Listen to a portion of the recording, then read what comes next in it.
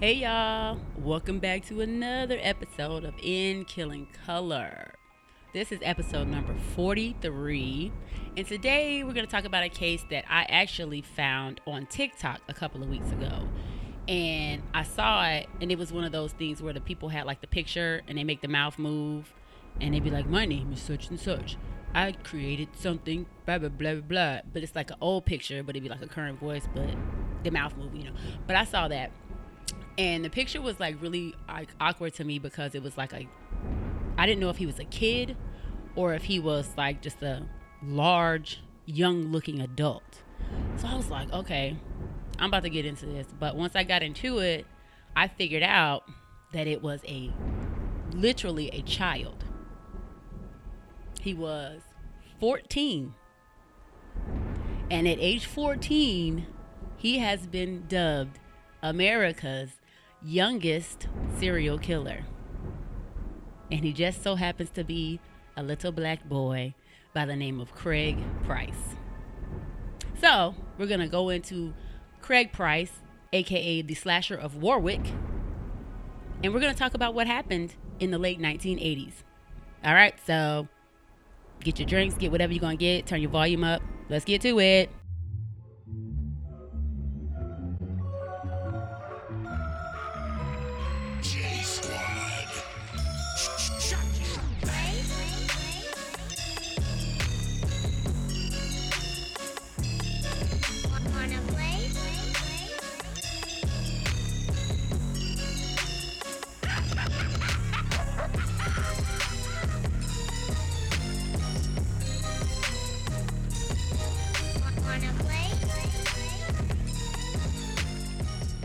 Now, Craig, like I said, was a really, really large little kid. At the age of 13, he was already like 5'11", and he was pushing around like 200 and something pounds. So it was giving very much big boy. He is from a working class black family that lived in Rhode Island, and he was just kind of quiet, but he was, just a kid.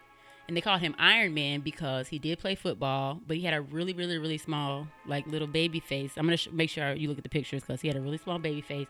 And he smiled a lot, and he lived in a small ranch house with his mom and dad, just chilling. So they say that Craig committed his first murder when he was actually 13. The victim was a white female from his neighborhood who he was seeing around several occasions, whatever. However, he ended up stabbing her to death with one of her kitchen knives after he broke into her house. So it says that back in, and when I say it says that, I'll put the link to where I got the information from so y'all can go look at it too.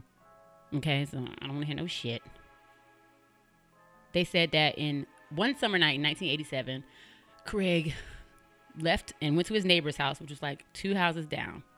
He broke into the house and he stabbed his neighbor, Rebecca Spencer, 58 times. That was a dramatic pause for the cause. 58 times.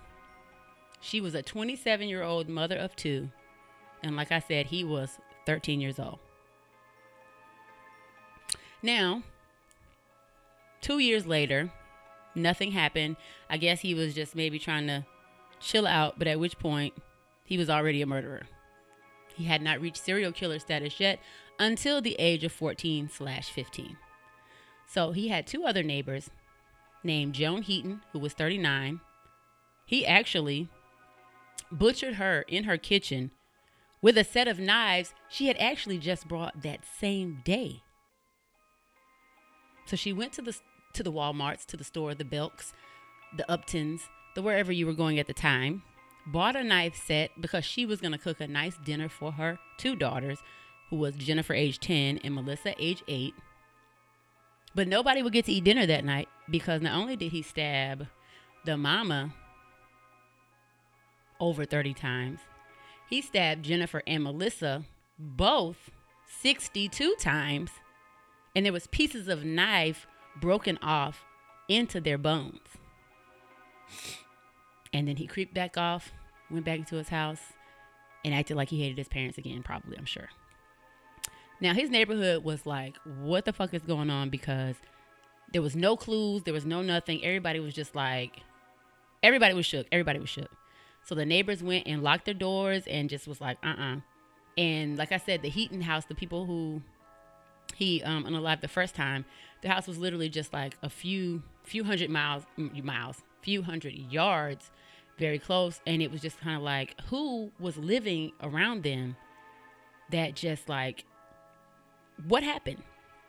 So the police, had been suspicious because they were going around to the houses asking, hey, have you seen anything? Do you know anything? Blah, blah, blah. And they said that Craig was, he was a teenager at the point, so he was always trying to make jokes and stuff. But he had been in trouble prior to that for some petty burglaries, or he just called it thieving. So he stole from neighbors, stole from his friends, and he was just like, it was just whatever. We can do whatever we want to do. So the police was talking to him, and they became suspicious about him because he had a really deep cut on his finger. And they said that they knew from the crime scene that there was more than the blood available of the family. There was somebody else. And there was also a bloody sock print on location, which just so happened to be a size 13. And guess what? Craig wore a size 13 shoe. So you didn't have on any shoes when you broke into their house, but you did have on socks, though. And you walked through blood. And then they also found the knives in the backyard in the shed. So this is where it all comes down to children. Children-minded, young-minded. And I hate to say it like this, but a sound criminal does not do these things. Or they might do it in the heat of the moment, but it's at least a little bit more covered up. I don't know. Huh? This is definitely Free Lil Mook Boot, but heads up, this motherfucker ain't never. I don't think he should. Because to be that young and to be, that's crazy. 13, 14, right at 15. So what we're going to do, I'm going to go back because I was, I had a script and y'all know me. I'll be all over the place. I read the shit wrong. So we're just going to go back a little bit. But I'm still going to I'm going to start back from the part where they said they found the size 13 sock print, like I said a few minutes ago. So once the family of Jennifer and her two daughters, Jennifer, Joan, and Melissa, people hadn't heard from them. It was around Labor Day. So the family goes over there and they were like, okay, we're trying to see what's going on. And then when they get there, they saw that, they were knocking on the door. Nobody came to the door. And they knew that she must have been somewhere close by because her car was still in the driveway and stuff. So they rang the doorbell a bunch of times. Nobody came. So then they decided to go in the house. And then when they went in the house, the whole house was like covered in blood. I mean, if you can imagine, people were stabbed 62 times per person. And there was 3 people. So you can imagine what that crime scene looked like. Like, the detectives were so, like, taken aback. They were, like, holding back tears. It was just a lot. Because you can imagine, like, you walk in there and see your people, and you be like, God damn, what the fuck happened here? Because you cut your finger a little bit, and it's all over the floor. But you stabbed somebody 62 times. Times 3. It probably just looked like you took a bucket and was just like, splash. Like, y'all get what I'm saying? I'm just trying to create a visual for you. You know what I'm saying? I don't know if you want that visual, but I gave it to you anyway, okay?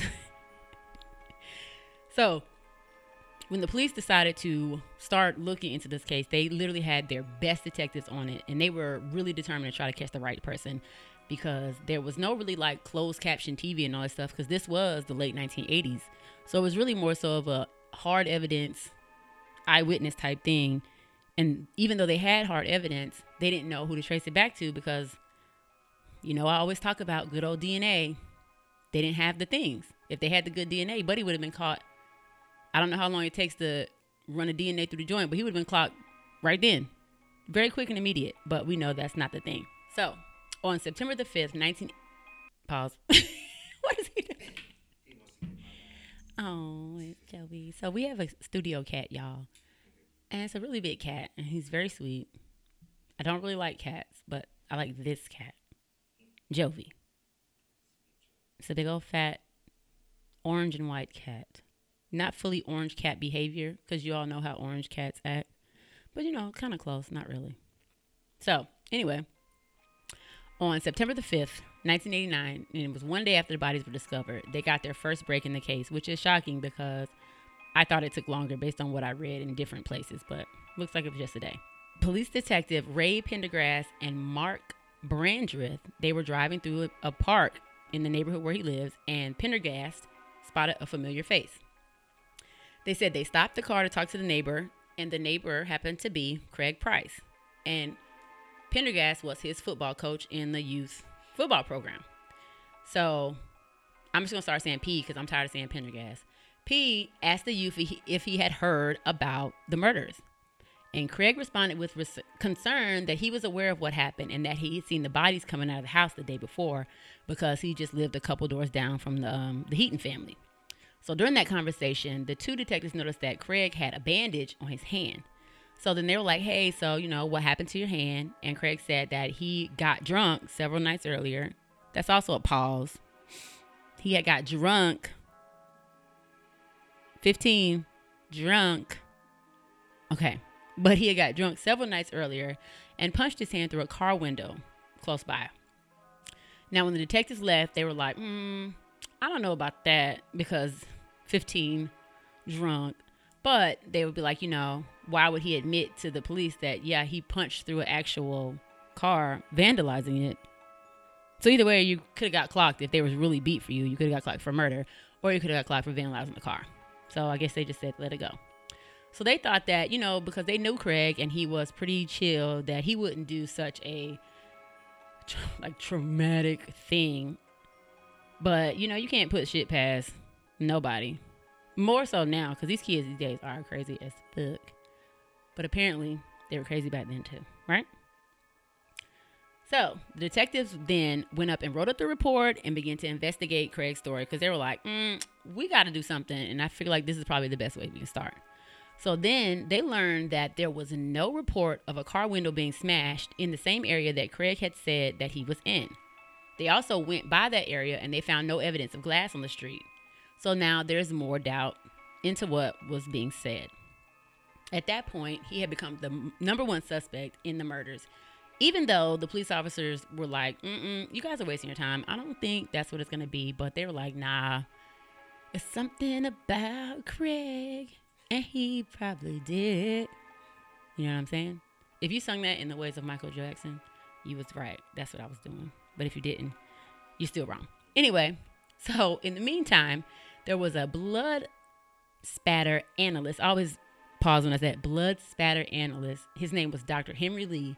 And he was contacted by the police and asked to examine their house for different clues, different bloods, like I mentioned earlier, all those stuff. He went to the house, analyzed the blood splatter, the trails, and all those things. And that's where he got the imprint for the size 13 sock on the floor. Okay, so there we go. Like I also said earlier, they were looking into Craig's background some more because now that he was a suspect, let's just look more into him. Like I said, he had a history of offenses with breaking and entering, theft, drugs. I would like to pause here because what the fuck was Craig's parents doing? What they was doing? He out here fighting, murdering, stealing, drinking, doing drugs. Y'all probably should have just left Craig to the streets.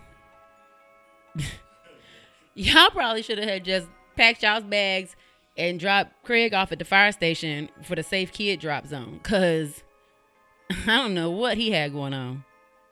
But they also knew that Craig did have a very violent temper. The police had been called to his house more than one occasion to settle disputes in which he was involved. Now, I don't know if that was with his mama, his daddy. They ain't never mentioned no siblings. So either way, Craig was not on any type of calm time with anybody. He was about violence. He woke up, choose violence every day. And, some people just do that. And I whatever, Craig. I'm sure if you listen to this, you can, because you're still locked up. So if you want to listen to it, we can talk about it. I would like to talk to Craig. But he might be crazy, and then I'm a little off, too. So then that probably wouldn't be a good interview in the first place. So at this point, the detectives were like, let's get over there and talk to Craig a little bit more. Let's formally interview him. So they went to the house and asked him to come with his parents to the station, and they all did.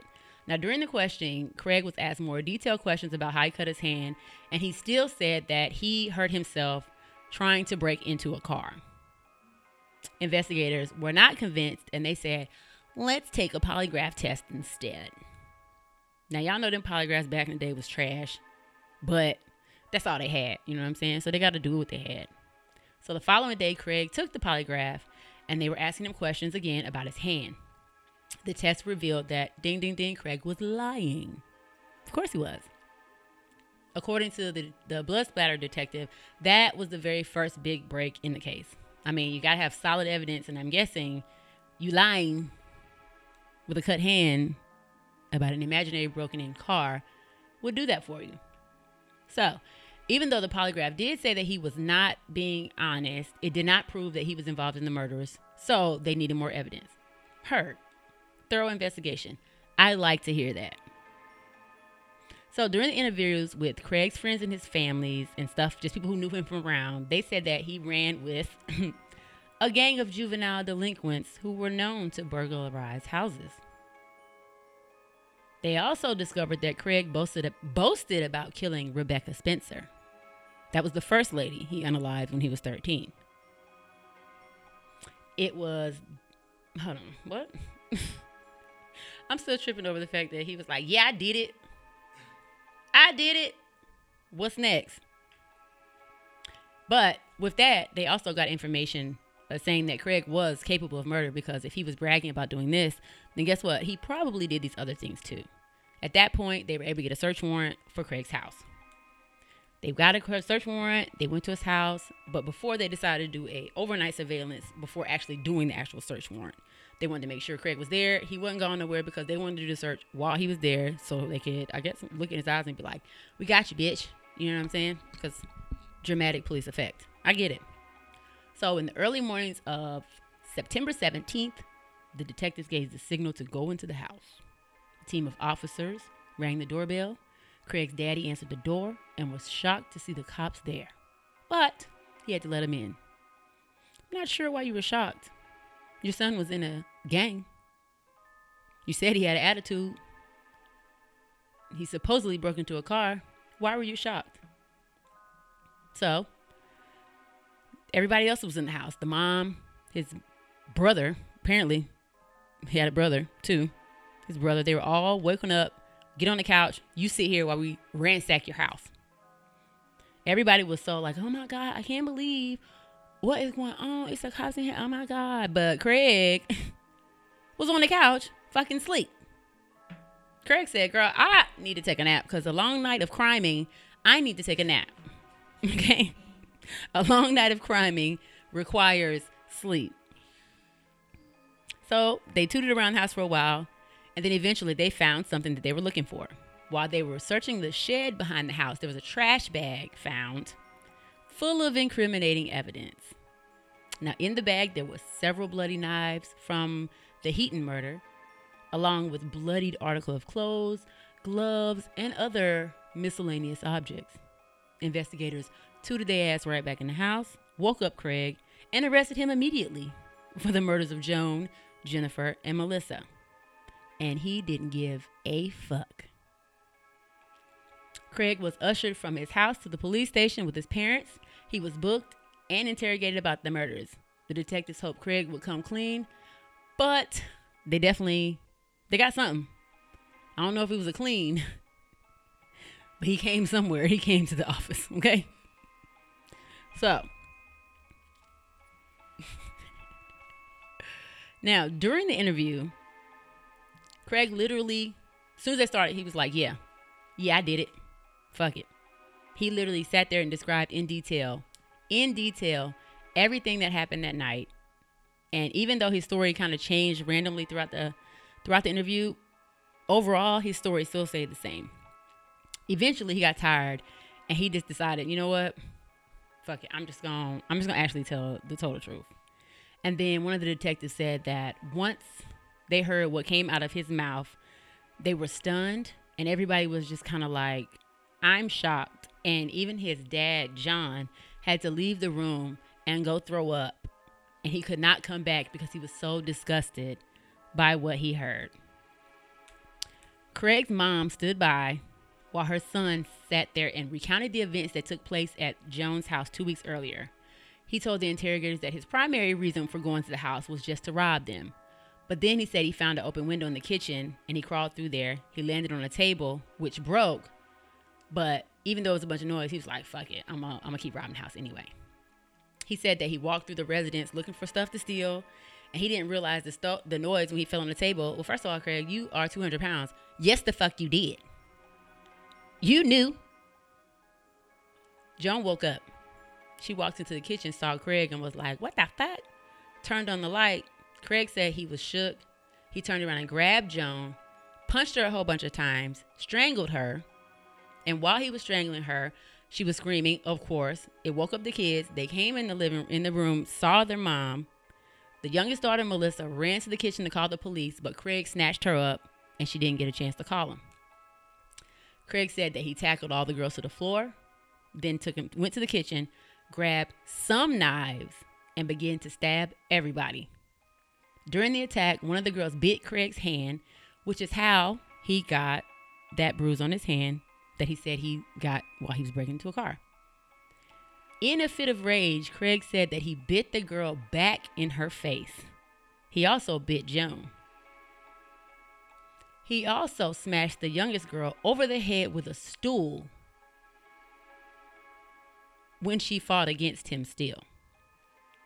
Craig said he didn't expect three would put up such a fight, but they did. And they fought until they died. Craig also said that during the murders, he accidentally stabbed his hand. I mean, I guess when you're like swinging for the goddamn fences and you swinging for everybody, you're gonna hit yourself at some point. But the fact that you were so mentally disconnected that you were just stabbing everything in sight, biting, hitting, you were mentally like gone. Or you just really don't have like a conscience or any type of emotional connection to life. I don't know. Once he stabbed himself in the hand, he said that he took off the gloves that he was wearing and went to the bathroom to make sure he was okay. He didn't realize that while he was walking to the bathroom, there was a trail of blood and feet prints left behind. Not because you just walked through a goddamn crime scene. What you thought? Craig, what grade was you in? 13, 15, 14. So you was a freshman. You know better than that. You got common knowledge. I'm going forward. I'm just gonna speak directly. Like, Craig, come on. I hope somebody sends this to you because you were fucking ridiculous. You're wow. You're wow. So all the evidence that they found at the scene, found at his house, blah blah blah, literally supported everything that he said.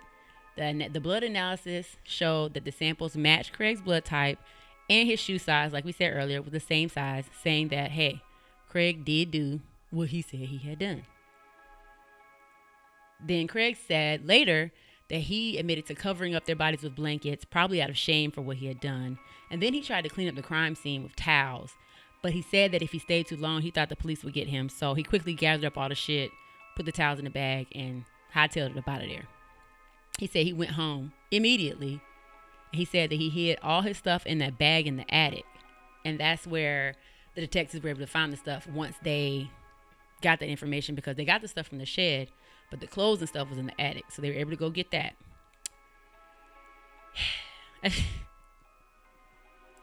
Can you imagine just being asleep, minding your own business at home, and your big, humongous 200-pound, 14-year-old bust through the front door with a trash bag? Oh, nothing. It's just my football pads. I'm going to put them upstairs. I just can't, like, reading all this just like blows my mind, because it's like I said earlier, my son is that age. I can't imagine. I literally, I can't put nothing past nobody, because he might get mad at me one day and be like, bitch, but I don't know. You never know what chemically may go on, and you just don't know what goes on these days. You got to keep an eye on these kids. Okay? Now, investigators were happy that they were able to get who they were supposed to get. Because, at this point, this is 4 people. So to be a serial killer, you have to kill 3. He killed 4. So guess what? There you have America's youngest serial killer. Now, Here's where everything kind of got a little bit slippery for Craig. Now, Craig literally had the actual laws on his side because he was just 15. Despite all the brutal murders that he did, Craig would never have to have a trial or really serve prison time because he confessed to his crimes just weeks before his 16th birthday. So, according to Rhode Island law, all the courts could do was hold him in a training school until he was 21, and after that, get out. So, after 5 years, Craig would have been a free man with a fucking clean record. Now, y'all be talking about the law. Craig would have been out of jail in 5 years, and he unalive 4 fucking people. And then he wouldn't have had no record, so he still could have voted. He still could have went to college. He still could have got a job. He still could have had a wife, kind of like Mark Udo out there in Arizona. He could have did all these things. So, the thought of Craig only serving 5 years, kind of just sent everybody into like a spiral. And everybody was like, I don't know, how are we going to be able to get through this? Because at the time, serial killers below the age of 16 was a rare phenomenon in general. Because there's not a lot. That's one thing I probably am going to look up. But if memory serves me correctly, it's not a lot. And don't you mention the DC sniper to me, because he's not a serial killer. We've talked about this. Many a days we've talked about this. He's not a serial killer. He's a terrorist. And that's what the book says. So believe somebody else. Don't be mad at me. So even though Craig could not be tried for the murders because he confessed, he still did have to go a court hearing before he could be placed in the training school. So on September 21st, 1989, he appeared before a judge at the Kent County Courthouse. Now, during the proceedings, Craig was presented with the murder and the charges, and he said, yeah, I'm guilty. I did it. He got ordered to serve 5 years at the Rhode Island Training School's Youth Correction Center. It was a maximum security detention facility. He was also ordered to undergo intense psychological examination and therapy. However, Craig said, fuck you. I ain't taking no therapy. I don't want no treatment. He also refused to discuss the murders at all after that point by pleading the Fifth Amendment. So once he confessed that one time, he said, that's it for y'all hoes. I told y'all I did it. Why the fuck y'all want to keep talking about it? I mean, I ain't saying, in the words of Chris Rock, I ain't saying I agree, but I understand. I understand. Y'all heard what I said the first time. Why you want me to keep talking about it? I literally told you everything, top to bottom. Stop asking me. Okay, Craig. Shit, hey, big dog. Okay. So Craig then withdrew from the treatment program, and the judge and stuff was like, we need you to do that. And they said that he left that because he fears that the psychiatric examination might result in him being placed in an actual psychiatric facility for commitment beyond his 21st birthday. Now you see where Craig is starting to make sense, and he may not be as stupid as we thought. Because if he went in there and got that treatment, they would have seen something wrong, because there was something indeed wrong with that child. So the court tried to get in there and say, you have to do this. Craig was like, fuck y'all. And he didn't have to go. In the meantime, Craig carried on with life in the institution. He finished his high school equivalency test. So he got his little GED, started taking college courses. He believed he needed to improve himself academically so that he could get a job when he got out. Because, in his head, he was getting out when he was 21. 6 years. Okay. So by 1993, Craig developed a reputation for good behavior within the training school, despite the fact that he refused any of that mental treatment. In fact, he was in such good standing that his superiors granted him permission to counsel other children at the facility. What? Crazy teaching crazy. Yeah. Well, let me not say crazy. Diminished capacity treating diminished capacity, okay?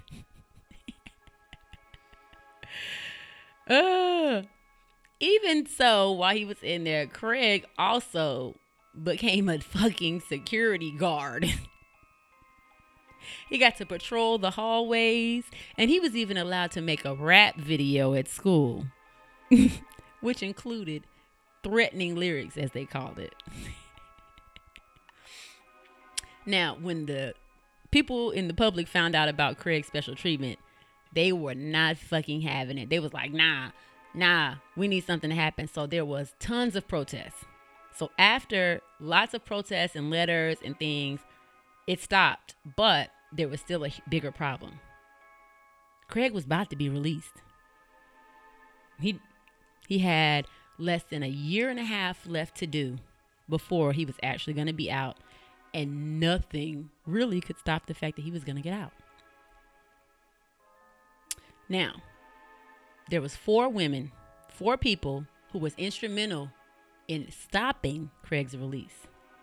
It was Joan's mom, her sister, one of the police captains, and the attorney general from Rhode Island. From the beginning, they were lobbying against the legislator. Hey, y'all need to come up with some new bills to prevent this motherfucker from getting out, because this is insane. Like, there's no reason you kill 4 people and he get out just because it's the law. I don't fucking think so.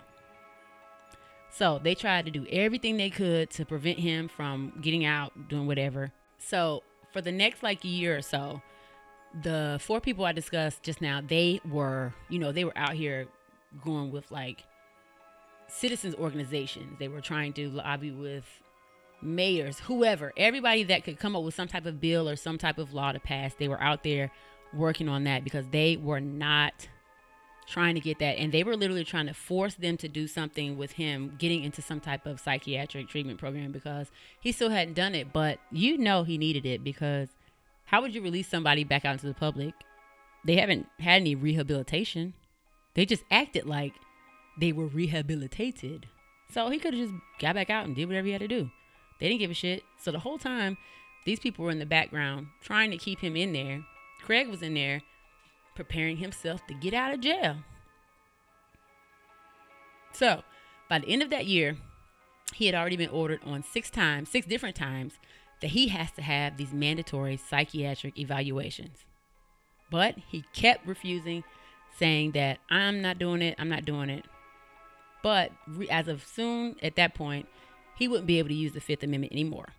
In May of 1994, everybody's first school president, Bill Clinton, flew to Providence, Rhode Island, where he was going to meet with people and discuss the state of affairs there. There was thousands of demonstrators. There was an airplane that carried a banner that said, "Alert, killer Craig Price moving here." So they had banners. They had people. And Bill Clinton was like, girl, you know how Bill was like, what the fuck is this? I don't know how he sounded, but I'm guessing he probably sounded like that. Everybody was not hearing it. So there was an interview that Bill Clinton did, and he expressed his growing concern and just weirded out about Craig being let out in about 6 months. He suggested that the records of juvenile offenders should not be sealed, but publicly accessible. He also mentioned that the laws needed to be changed to prevent juveniles and anybody with a violent history from purchasing firearms. So just 15 days after Clinton aired his comments, Rhode Island lawmakers reviewed all the bills, changed some stuff, but just then something changed. On June the 8th, they said that they were shocked, and by they I mean the citizens of Rhode Island, the area he was from. They learned that Craig was indicted on 1 count of simple assault and extortion for threatening to injure an officer while at the training school. 1 week later after that, he was arraigned and he had a bail set for $500,000, and his trial was set for later that fall. So right there, hey, oh shit, we got you, motherfucker. Your ass not getting out now. You get in trouble. So later on that same month, seems like Craig was on a downward spiral, baby. He had another problem. His refusal to take those psychiatric examinations had gone on too long. He was warned that he was in danger of being held in contempt of court if he failed to undergo the treatment. And he said, fuck y'all. Okay, so Craig's hearing took place on June 27th. And they said that he was, again, sir, you need to go. And he said, no. So then that judge was like, all right, bitch. They found him in contempt of court, and they added an extra year to his jail time to be served at the actual adult jail in Cranston, Rhode Island. That was the only way they could get him situated without putting him out right then. Now, after almost 5 years, Craig finally said, yeah, I'm going to go ahead and take that psychiatric help. So there was a Dr. Barnum. He was a forensic psychiatrist, and he used to be the head of the Boston Juvenile Court Clinic. He's the one who led his evaluation. Even though Craig participated in it, he didn't do it wholeheartedly. So of course he didn't, because he didn't want to fucking do it. In fact, they said that he lied about many of the events concerning the murders when he was back in there, after they had already had his truthful information in the court files before. All right, so upcoming trial for the assault, extortion, things like that. On October the 3rd, 1994, his trial began.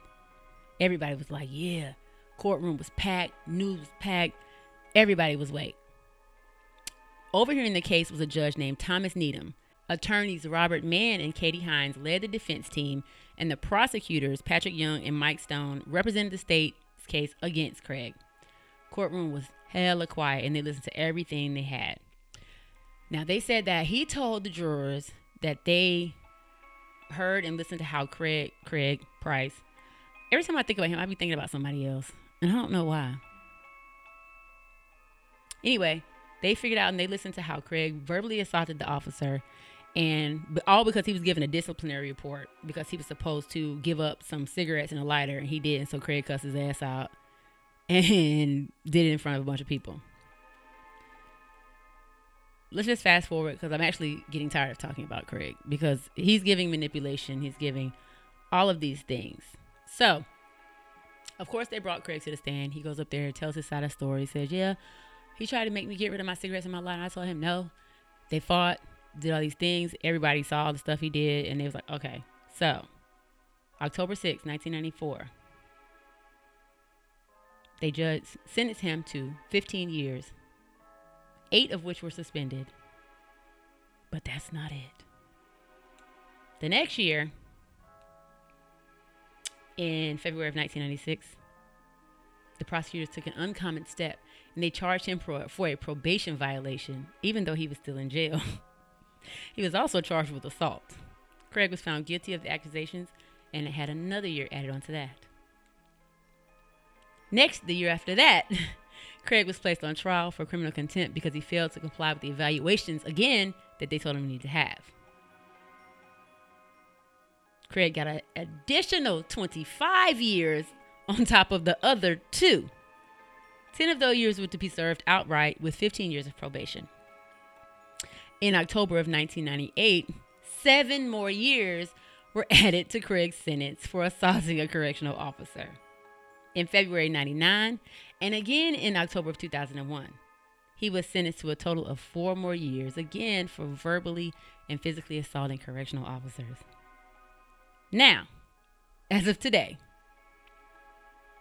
well, as of 2022, last year, his release date was supposed to be February of 2022.